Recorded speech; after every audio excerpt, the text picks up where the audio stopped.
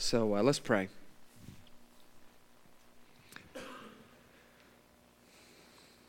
Father, we thank you for your faithfulness to this community, to our families.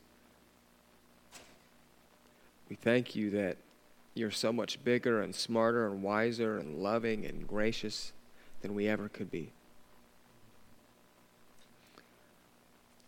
Father, help us continually trust you more and more and more. And I ask that you would give us ears to hear today and eyes to see, minds to comprehend. Father, hearts with fertile soil, and feet that want to run towards obedience. In Jesus' name, amen. So I wanted to, just real quick, I fielded some questions about last week. How many of you guys were here last week? So, we kind of had a unique worship experience which isn't abnormal within the body. God likes to do things. God has things planned. And sometimes it doesn't matter how you feel or how you don't feel. God just wants to do something. And we really believe that last week God wanted to do something, and he did it. Now, does that mean that God showed up? No, God's always with us. So God's here today. God has a different agenda today. Last week, God had an agenda of setting some people free, giving people visions, and then us praying for the nations. One of the things that I reflected on last week was God does something unique when we get our eyes off of ourselves. Did you realize that? Last week, what did we do? We didn't end up praying for, oh God, fix this person or fix that person. We ended up praying for brothers and sisters around the world. We loved our neighbor as we loved ourselves.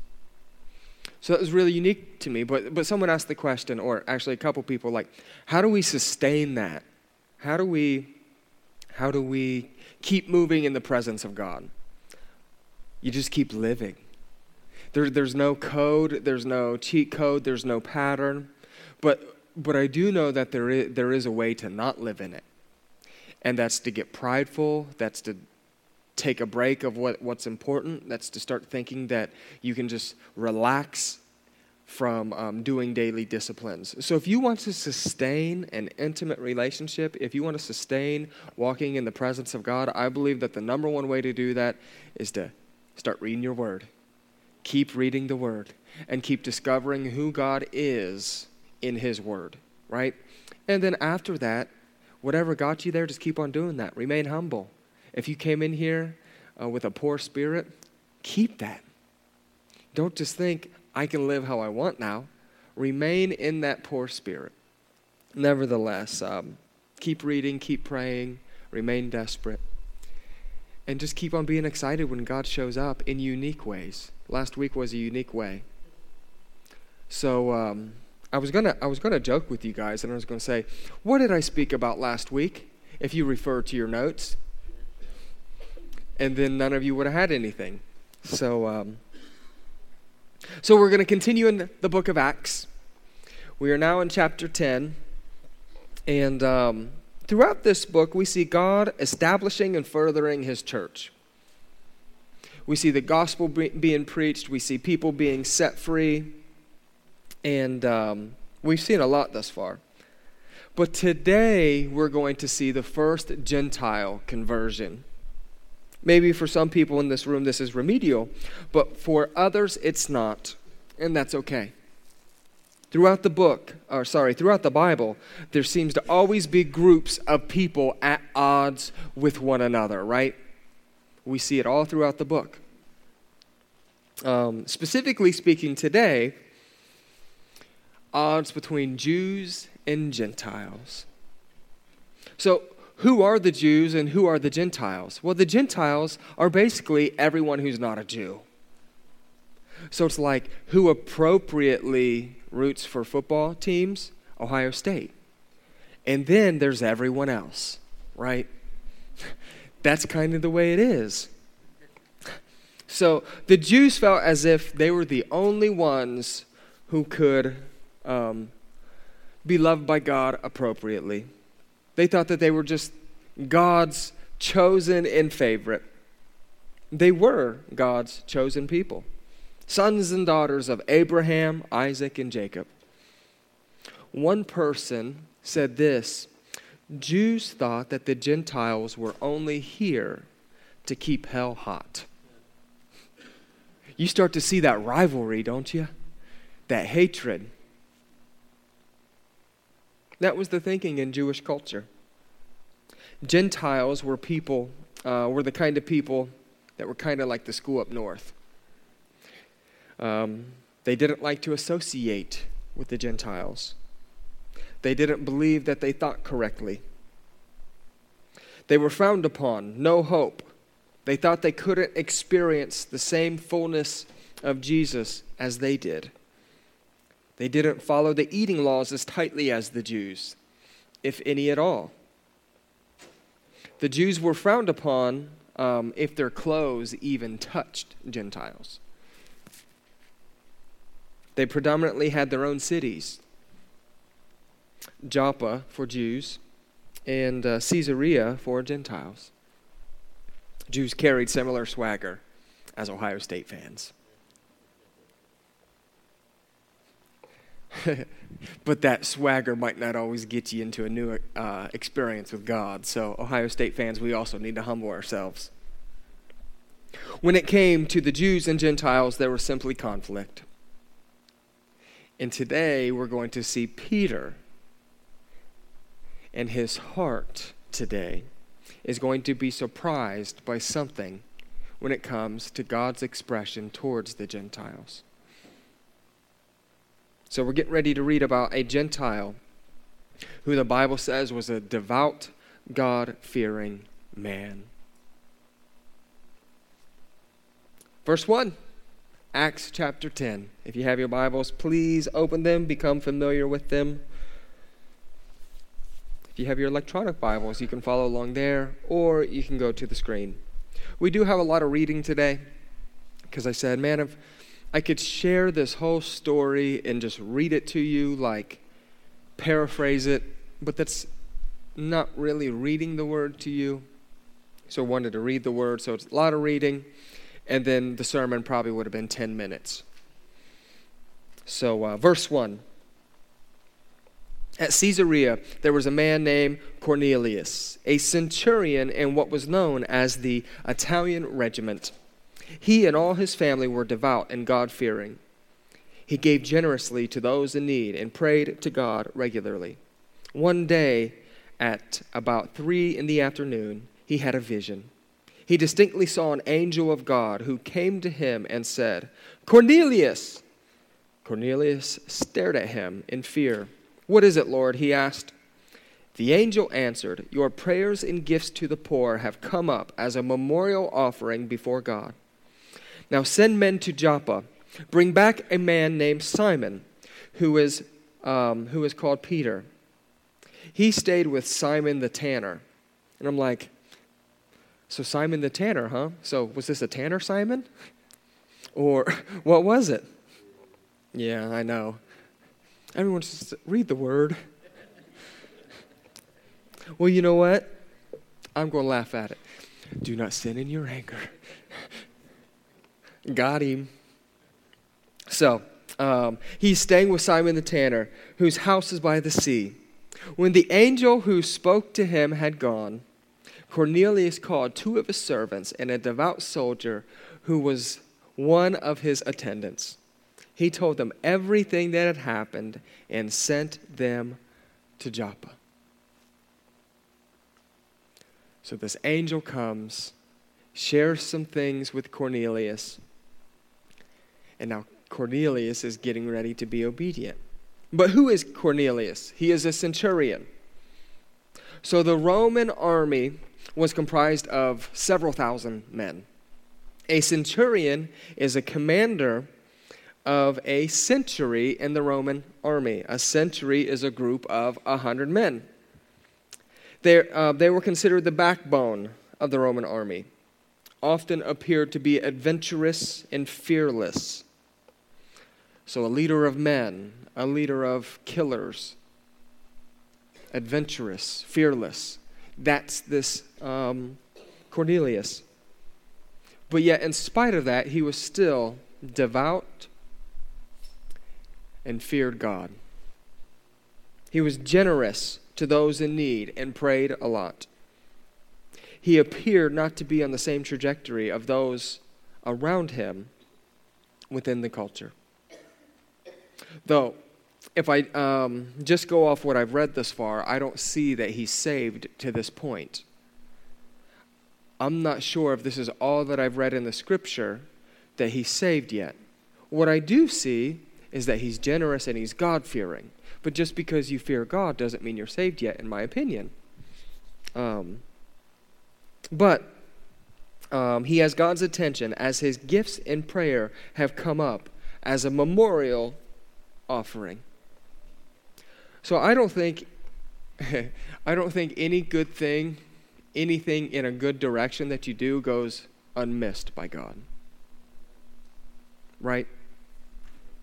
So Cornelius here, in being devout and God-fearing, in giving to the poor and giving to the needy, in praying, that didn't go unnoticed. It came up as a memorial. Nevertheless, you're kind of getting this picture of who this guy is.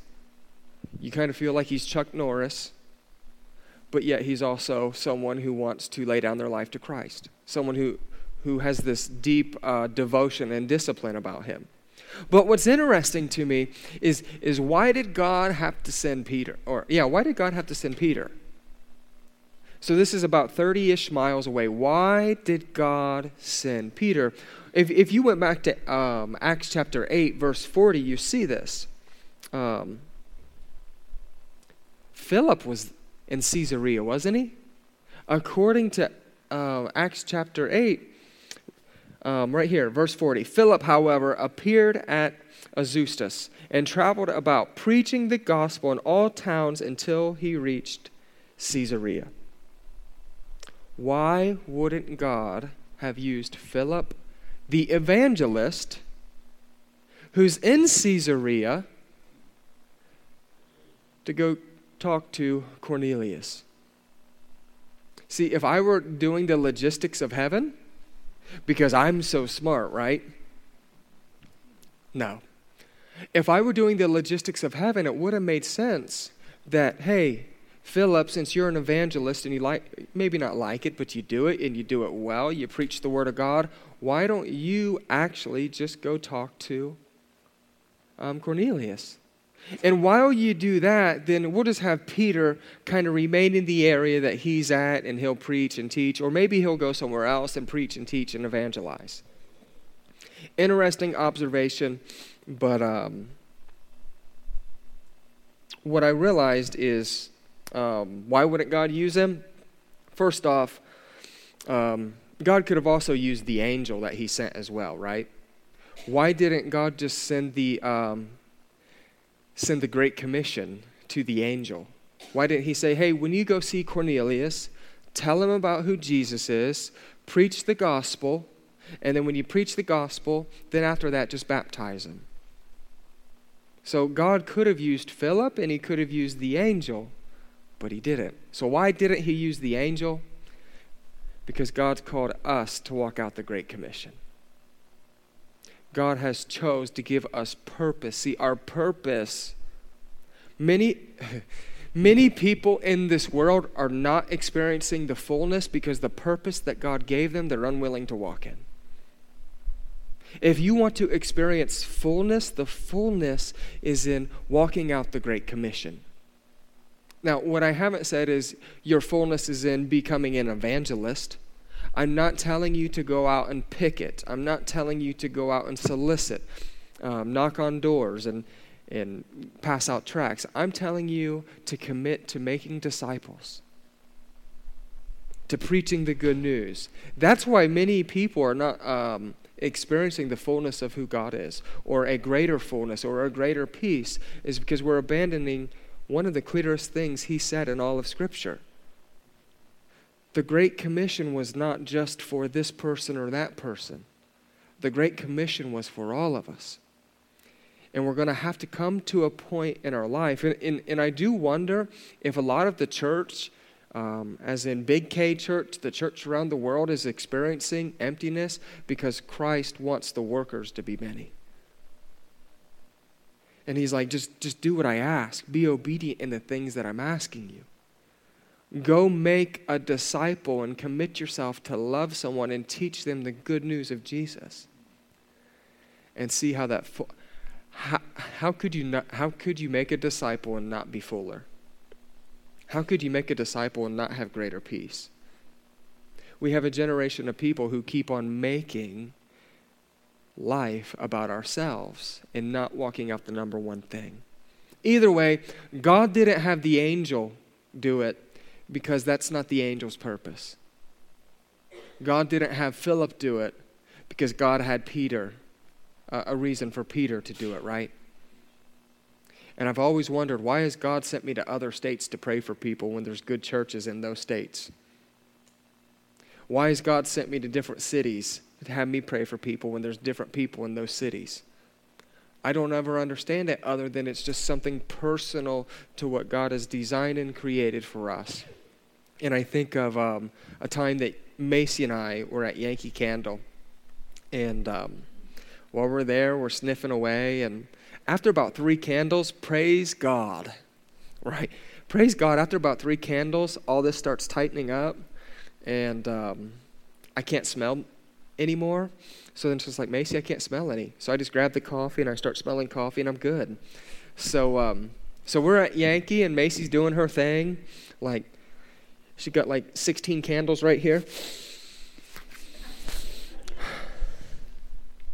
You know, it's kind of like when you were a kid and you'd go up to the drinking fountain. Boom, boom, boom, boom, boom, boom. She's got them all.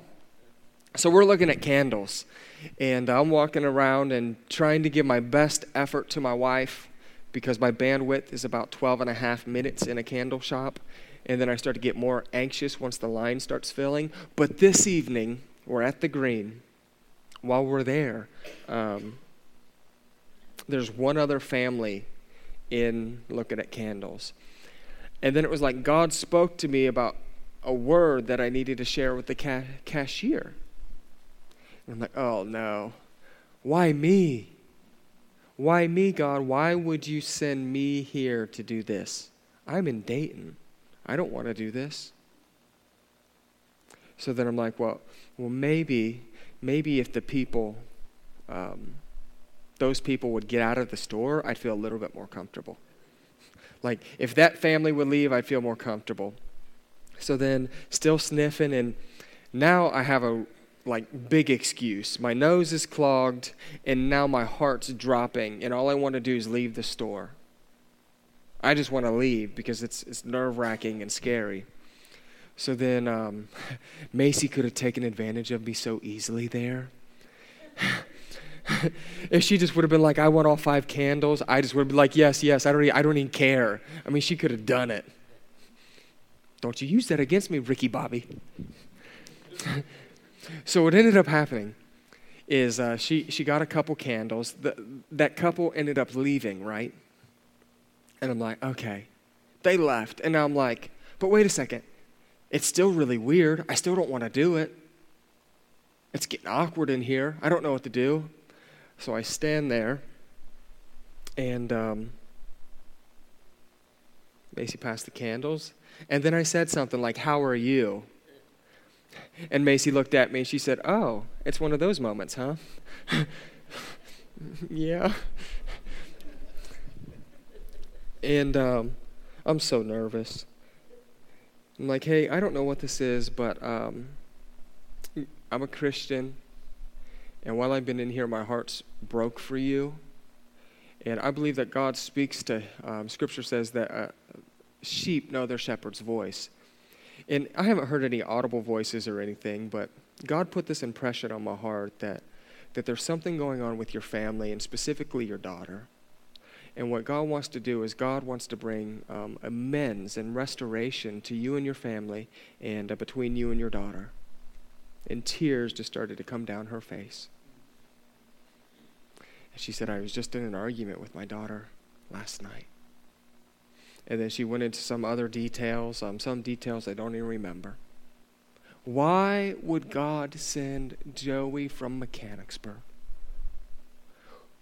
when there's literally Within 4 miles of the green, there's 5 churches of over 2,000 people. So there's 10,000 believers in that area. Why would God send Joey there? Why would God use Joey? You're telling me that there wasn't another Christian there? Sometimes God sends you places because He's sending you there, and that's all that matters.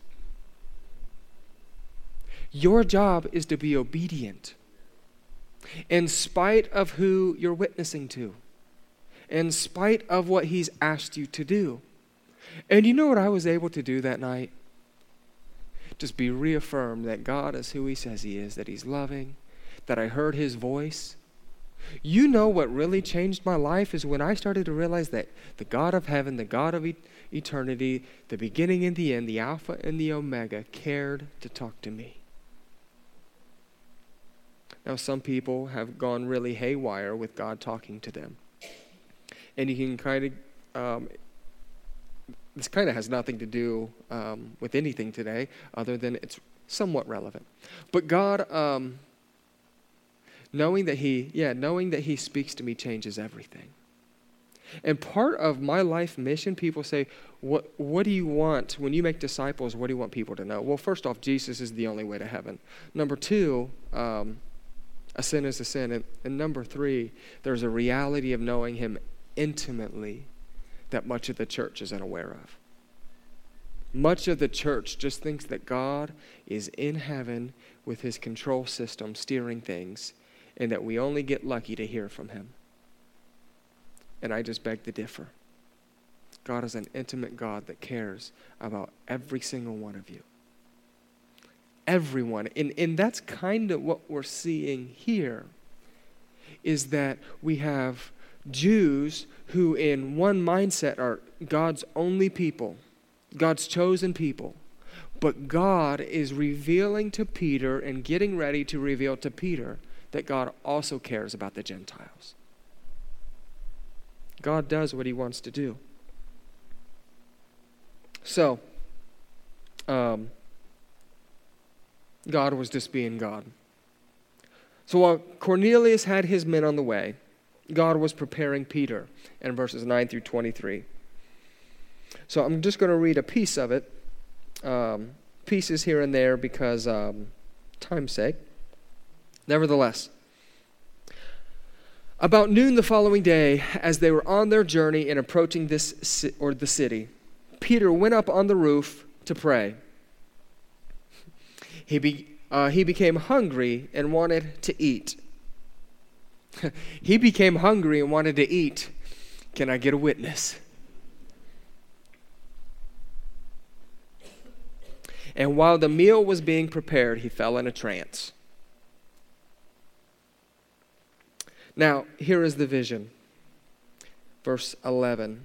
He saw heaven opened and something like a large sheet being let down to earth by its birds.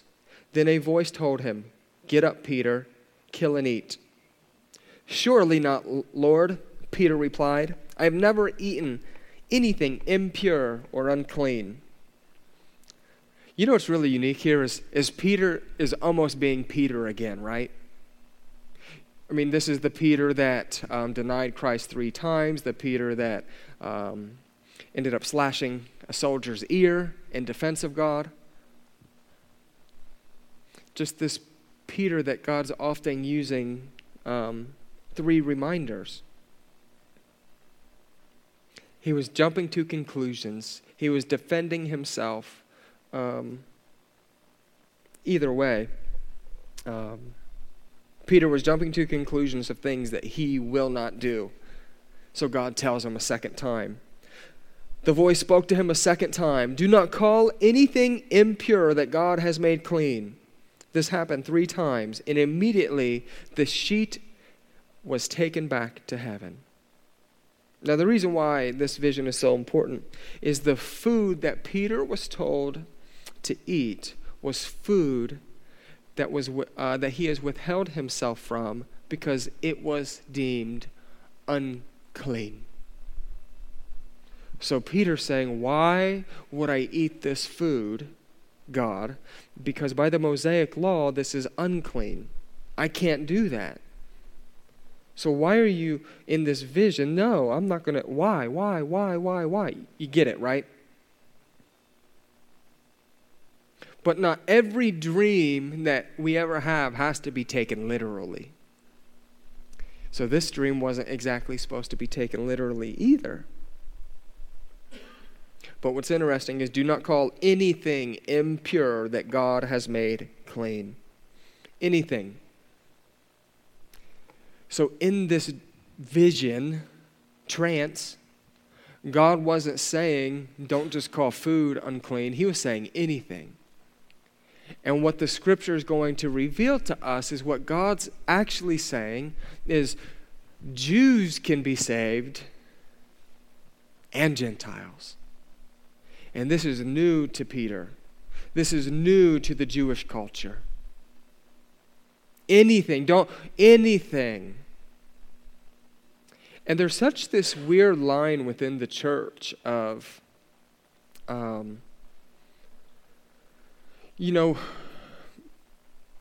with sin in people and acceptance and intolerance. Like, what is the boundary? Well, a truth is always the truth. The truth is always the truth. A sin is always a sin. But when God says that something is clean, it's clean. Amen? God isn't just talking about food here. A Jew who is very serious about the Mosaic law just had a dream about eating food that his culture and belief system told him to withhold from. And that was going against Peter's very nature. God was preparing Peter for Cornelius. Verse 17. While Peter was wondering what the meaning of the vision about the meaning of the vision, the men sent by Cornelius found out where Simon's house was and stopped at the gate. They called out, asking if Simon, who was known as Peter, was staying there. While Peter was still thinking about the vision, the Spirit said to him, "Simon, 3 men are looking for you, so get up and go downstairs. Do not hesitate to go with them, for I have sent them." This really seems like something that would happen in someone's house today. You have this weird dream. You're lounging with your feet kicked up, watching football, thinking about the dream. And then people knock on the door. But God told him, he said, or the Spirit told him, look, don't hesitate. See, these were 3 Gentile men, people who Peter was not supposed to be around. And they're now at his door. You better listen to God when he says to do something. See, there's this scary line of how does a church minister to the least of these? That gets scary, right? Especially if a church leans towards being more political. So we say from our heart, we want the least of these. We want the sinners to be here, not causing problems, but we want the least of these, and we want sinners, and we want people who need help. But then when you bring those people here, things get a little bit messy, don't they? And you're like, they smell like alcohol, or they smell like marijuana, or are they living together? And I'm not approving of any of those things. But what I am saying is God will call us to associate with people who make us uncomfortable. And because God is with us, we have to be willing to be comfortable in it.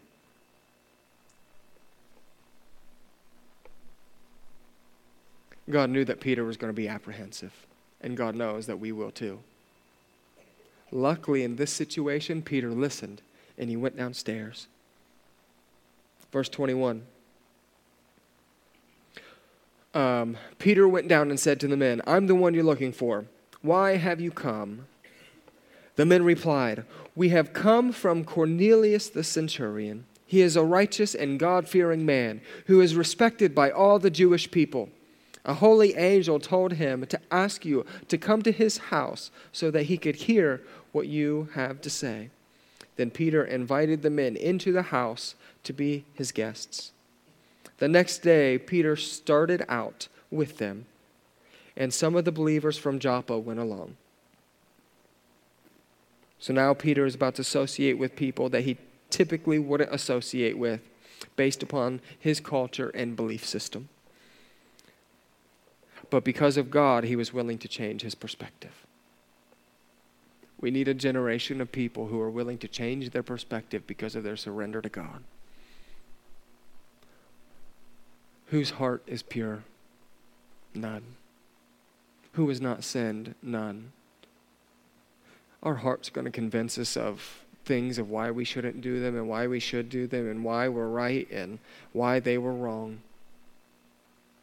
If you want to see fruit in your life, just be obedient to God. And that's what Peter was doing right here.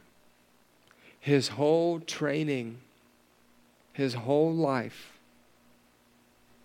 everything that he believed about these Gentile people, God's telling him to go love on them. Say yes to God. Verse 24. The following day he arrived in Caesarea. Cornelius was expecting them and had come together, and called together his relatives and close friends. As Peter entered the house, Cornelius met him and fell at his feet in reverence. That's interesting.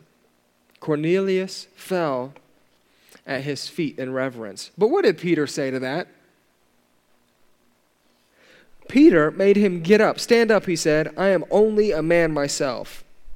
Well, while talking with him, Peter went inside and found a large gathering of people.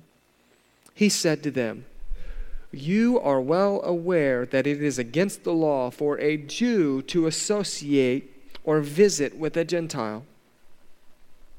But God has shown me that I should not call anyone impure or unclean. So when I was sent for, I came without raising any objection. May I ask why you sent for me?" There's so much here that could be preached on, and I would love to sit here and talk about a few things for a full sermon one day, but not today. But what anticipation by Corn Dog. Can we call him Corn Dog? Just making sure you guys are listening. What anticipation that Cornelius had. God was going to move. And Cornelius was so excited about God moving, guess what he did? He invited all of his friends and family members. That was his expectation. A devout man who hasn't intimately even given his life to Christ. In his disciplines, he's doing really well. But the blood of Jesus hasn't poured over him. He's so excited about this God. He's so excited about a representative of God speaking about God and the truth of God that he invited all of his friends and family members. And then you say this, he had such credibility with them that they came. Do you have credibility with your neighbors that they would come to church? Because you've loved them well, because you've been patient with them, because you've represented Jesus Christ to them through your actions, through your words, through your forgiveness. Because you know what? The way that you love someone, you often get people to follow you. Cornelius here did something with his family members. I don't see in the scripture where he said he made them come. He forced them to come. He invited them and they came. I wonder what it would look like for us. I wonder what it would look like if we loved our families and friends so much. And they're like, well, you know what, Pastor Joey, my family's in Tennessee. They can't come to this church. Okay, smart aleck. What about your neighbors? What about the people you run into at the gas station? at Mix 165? What about the people that you run into at work? Do you have such anticipation of God moving within a Sunday service or a small group or a one-on-one meeting that you're willing to invite them? I hope so. See, because it's like this. If I was in the sanctuary all by myself and there was a lion, you already know I'm going out a back door. I'm running, right? No need for me to be in the sanctuary by myself with the lion. It will kill me. Not a chance. But you put Macy in here, you better learn. I'm going to teach that lion something. I'm going to teach him how good a man tastes better than a woman. That's what I'm going to teach him. I will fly into the sanctuary and I will try whatever I can.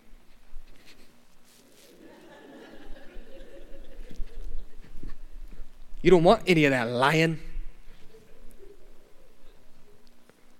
Do you want to know why? It's not out of a boldness. It's not out of a fear, but it's out of a love. A love for Macy that is like, I need to do whatever it takes. And the reason why I think that the church, big church, isn't evangelizing, isn't preaching the good news, isn't inviting their friends to church, because there's a lack of love. How could you love Jesus and want people to be in heaven for eternity, set free from the damnation of hell? How could you love that and then say you love people and not walk out the Great Commission? With that same urgency, or maybe even with more urgency, because I'll say this, if the lion got to Macy before I got to the lion, I know where Macy's going. Macy's going to be in heaven, and I'm going to be brokenhearted. Macy will be in heaven. But you know what? What about our friends who don't know Jesus? They're going to hell. Plain and simple. We should love our neighbors so much. And if we don't love them right now, you know what my prayer should be? God, I don't love my neighbor. I really just love myself. I confess that's a prayer. God, I love myself more than I love anyone else. Will you chisel me? Will you strip me? Will you help me love others more? Will you help me love people in a direction that you love them? And when God's love starts to break your heart, then you start to be willing to go places you would never go. Cornelius had a simple invitation, which is a place that many of us have never went for our friends within our neighborhoods. Right? Or am I just preaching to myself? I always see these people on YouTube. They're like, I wish I had a church that was awake. I just can't do it naturally, so I don't. I wish I had a church that was listening or participating. Just be you, Joseph. I will. Nevertheless, Cornelius had a bunch of anticipation. And I just want to make this one remark is something interesting is it surprises me that some religions don't look at Acts 10 verse 26 and recognize that saints shouldn't be worshipped. St. Peter, right here, Peter says, look, not about me. It's about God. Stand up. Quit doing this. I'm just a man. So finally, Peter addressed that culturally, he isn't supposed to be there. But what God says matters. So he is there. God is allowing believers to understand that the gospel is for everyone. So, then the next couple verses, Cornelius recounts his vision to Peter and those there. Now we're going to skip down to verse 34. Then Peter began to speak. I now realize how true it is that God does not show favoritism. Right here. You can underline this. You can note this. Verse 35. But accepts every nation, the one who fears him and does what is right. But accepts from every nation, the one who fears him and does what is right. This is important. God accepts everyone, but you can't leave it there. One of the poor things we do is we just start leaving stuff there. We can't leave it just there. You have to keep on reading. God accepts everyone who fears him and does what is right. Then Peter preaches the gospel and takes a much different approach than he did in Acts chapter 2 when he was really bold and honest. You guys remember that? There was the big blue all-state finger pointing at the crowd. I mean, he was just pointing them. You people, you people, you people, you people, you people, you people.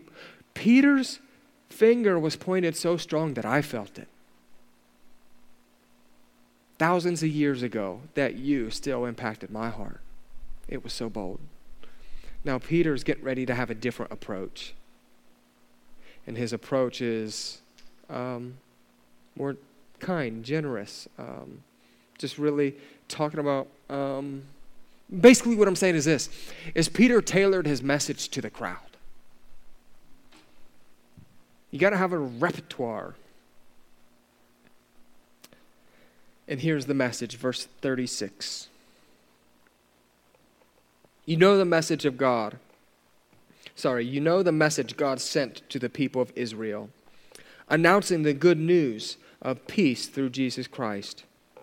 And as I read this, will you receive it too? Will you receive the gospel message as if you're there that day? Like, how good is it that the gospel can be preached again? So, I'm just going to start over. You know the message God sent to the people of Israel, announcing the good news of peace through Jesus Christ, who is Lord of all.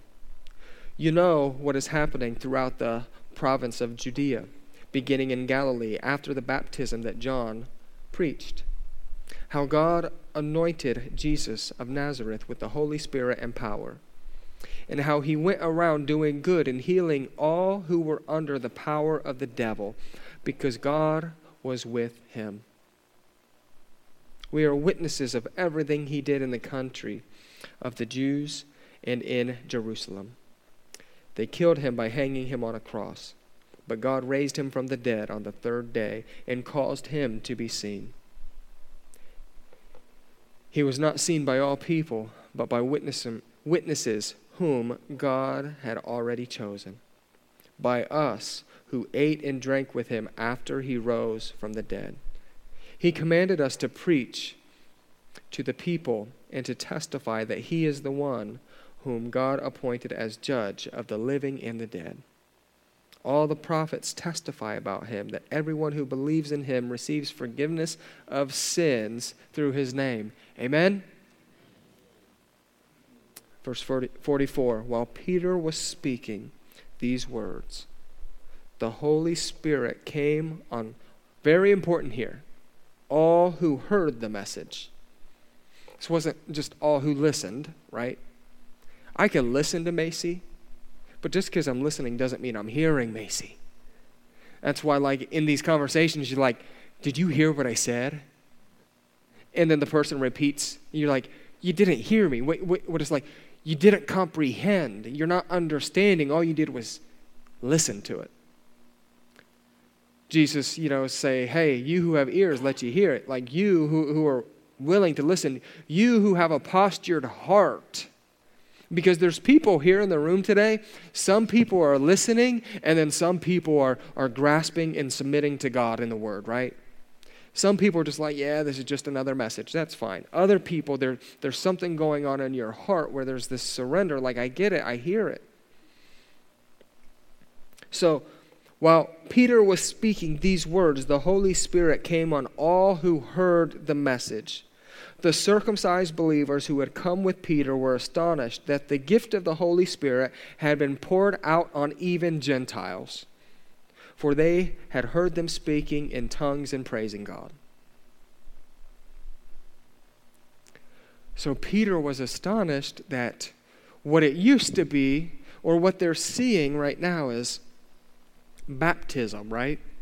So put your faith in Christ, baptism, and then Holy Spirit.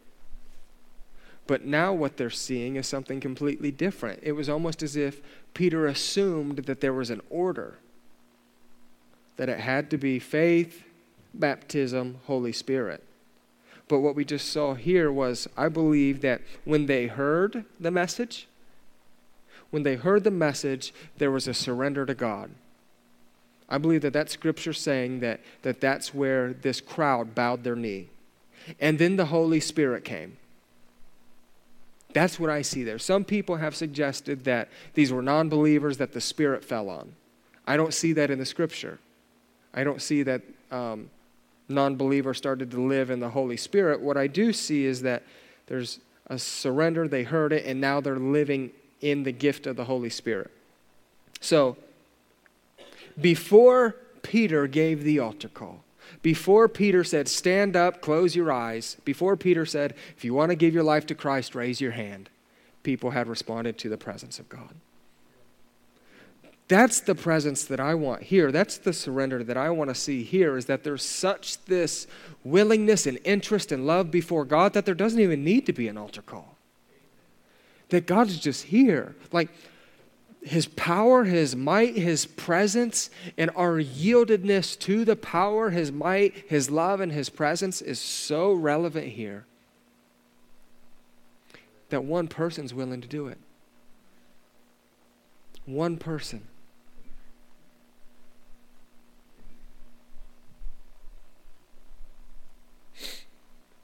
They believed. Verse 47. Then Peter said, surely no one stand in the way of their being baptized with water. They have received the Holy Spirit just as we have. So he ordered that they be baptized in the name of Jesus Christ. They asked Peter to stay with them for a few days. Are you okay with God changing what you believe about Him?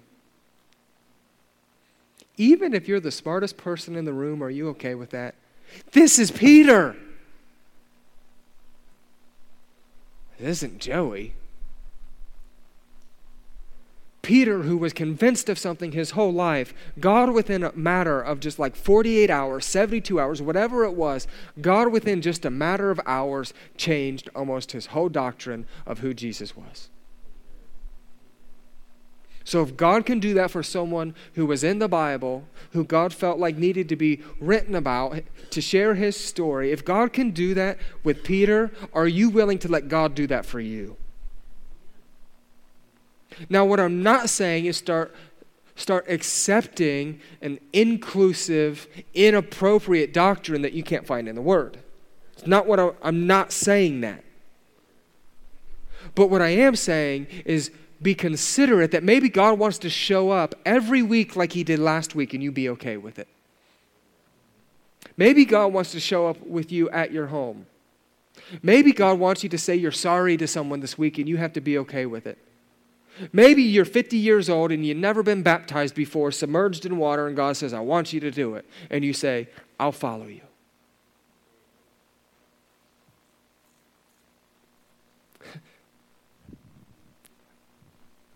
As a younger person, I thought that my stubbornness was going to keep me from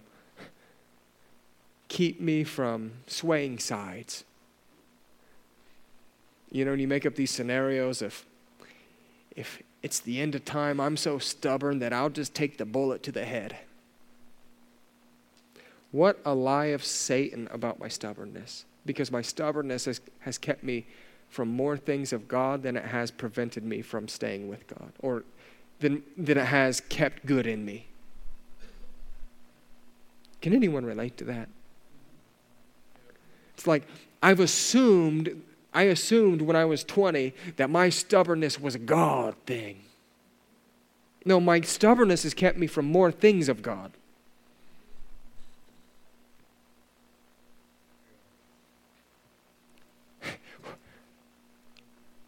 I'm going to follow it. I mean, if I were Peter, there's no way. No, these people are messed up, God. What I've been trained in, what I've been conditioned in, the way that church has always been. What about this? What if God is going to use Acts chapter 10 for the propellant to change a culture here at Mechanicsburg Christian Fellowship? And here's the thing. Is our culture bad? No. Would I be happy with church the way it is for the rest of my existence with you people? I think there's a few minor changes we could make. Minor. But what if God says, we're going to wipe this out, we're going to redo everything? What if next week I'm up there preaching and this is like seating right here? What if we have small groups and we say, we're not meeting on Sunday mornings? Now, don't hear any vision right now.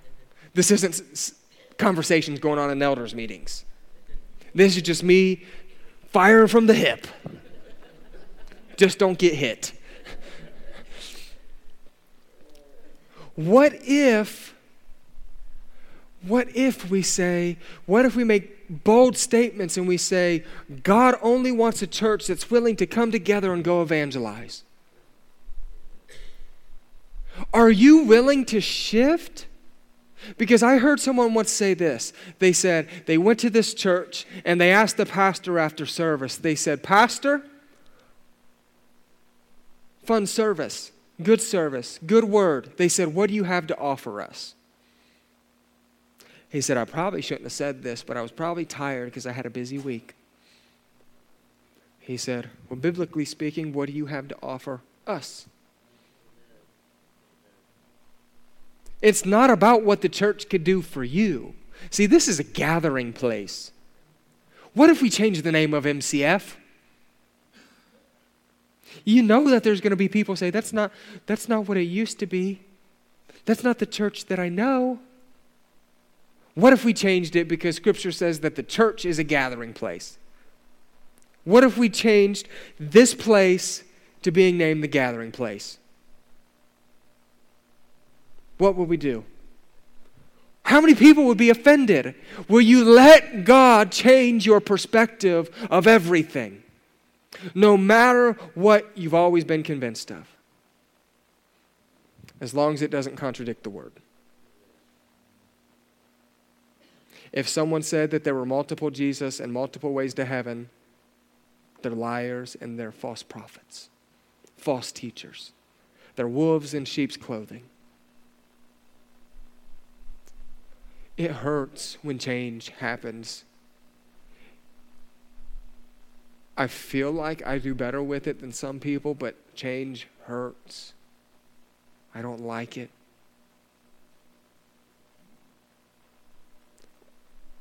But what I recognize is God's always in that change. God's in the change. Peter was willing to accept a change. So, tradition, back to the Scripture. I'm going to trip over myself because my shoe's untied. God isn't a lover of traditions. He is a lover of people. He isn't going to let nations suffer in their sin because they're different. Jesus died for everyone. And now Peter's understanding how significant that is. See, the tradition was to come to Christ, get baptized, and then the Holy Spirit. Now they saw Christ, Holy Spirit baptism. Which gets you to heaven? Christ. Both. Both got him there. Had a conversation recently with someone. They said, well, what if someone gives their life to Christ and then they're not baptized? Do they go to heaven? If they get in a car accident right after they give their life to Christ? Yes, they do. But Is baptism something that Christ calls us to do? Yes. Is it practical obedience? Yes. Is it one way to identify with the church? Yes. So if you've given your life to Christ and you've never been immersed in water, and you gave your life to Christ more than 2 days ago, then that's something you need to start considering. To be immersed in water as identification with Him. So what's our description? We're wrapping up. I was going to wait until 42 to say that, but I still can if you really want me to. But as we wrap up, what's the description for us today? God is revealing to Peter that he still has some learning to do. Jew versus Gentile is an epic battle, yet God has something to say about it, that all are welcome to the kingdom. God desires to bring unity in places of division. Every area God desires to do that. God died for everyone. God accepts everyone who fears Him and does what is right. Obedience to God position two people in correct places for a revelation of God's heart. You say yes to God and be obedient to Him, then revelation of God's heart will probably come after. The kingdom of God was furthered and people were saved. That's what we see happening right here in peace in Acts chapter 10. So what's the prescription? God's desire is to bring godly unity in divided places. Practice that this week. I can guarantee that everyone in here has some kind of offense with someone. It doesn't have to be like a hate you offense. It's just, this bothered me. Or 98% of people. Right after I said it, I thought of Richard Showalter, and I'm like, fine, 99% of people, God. You're right. So, only truth from the pulpit. Many of us have offenses today with people. There's frustrations within this church. Leadership this, or this person annoyed me, or that person didn't call me, or I felt like I wasn't invited, right? I don't feel like I'm important. I don't feel like people see me or value me. There's division. And God's desire is to bring unity. Practice that. Our nation is divided. So what do? We forgive, we surrender, we let go. Amen? God desires to save everyone. Last prescription is this: live like Cornelius. Pray, fast, give, and be obedient. Taking notes, so when I ask next week, that's what you can say. Purfagubba. Purfagubba. What's that? Pray, fast, give, be obedient. I made that up myself. Webster's going to put it in there one day. Or was there interpretation with that tongue? Let's pray. Father, thank you for this cool story in Acts 10 about how teaching someone who seems to be progressively having it together about something different, something that you have in store. I ask that you would help us have hearts of surrender this week, where we're willing to see things differently, where we're willing to hear from you differently, Father. I pray that you would bring peace to us. Father, that you would protect us this week from the schemes of Satan. I pray that you would give us a deep cry for you and for others. May we be able to have fun here within this community. May we know how much we love each other in this community. I pray for deep unity, Father, within this church and within this community, and with every community that we represent, Father, Thank you for this being a regional church. In Jesus' name, amen. Women, go sign up for your women's retreat. They might have like pumpkin spice lattes. And there's also football. Thank you. Flag football sign-ups. Please go do that again today on the bulletin board. And we're also accepting food donations and money donations for that. So please talk to Joshua about that.